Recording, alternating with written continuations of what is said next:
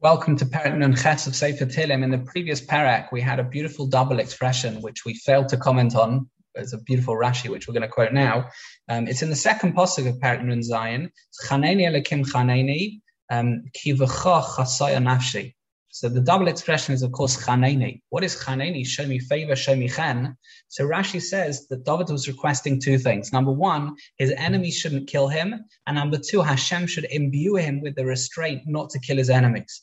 In other words, his enemies shouldn't be cruel to him, but I, says David, shouldn't learn from the cruelty of my enemies to be like them.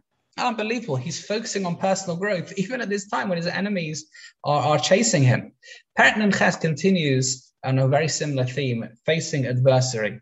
Perek Nun Ches, Amatzach al Tashches, is referring to those who judged David wrongly. It also starts with al Tashches, like the previous Perek. The Radak here talks about the fact that it refers specifically to Avner ben Ner and the other officers of Shaul who incited Shaul's pursuit of David by deciding that David was rebelling. As they took the side, they said, David's in the wrong, we're going to pursue him. It's a Radak on the second pasuk here. David says that no, those with pure heart don't make such errors in judgment. In other words, your midas, the way you develop yourself, affects your judgment, affects your thought process. David compares the hate of an Avner ben Ner and the other officers for like a snake. It's supposed to be compared to a snake's venom. And the Radak says in Posuk Hey, and he davens that Hashem smashes their teeth, prevents the threat of their poisonous bite, in that parable to a snake.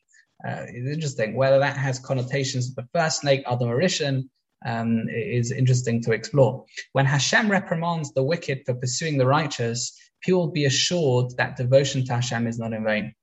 In other words, there will be a day, and this is a theme throughout Sefer Tehillim, there'll be a day where the righteous will be shown to be righteous, and they'll be on the up, and the wicked will be on the way down, and they'll have been shown, A, that they're wicked, but B, that all their things are fruitless, all their plans are totally fruitless.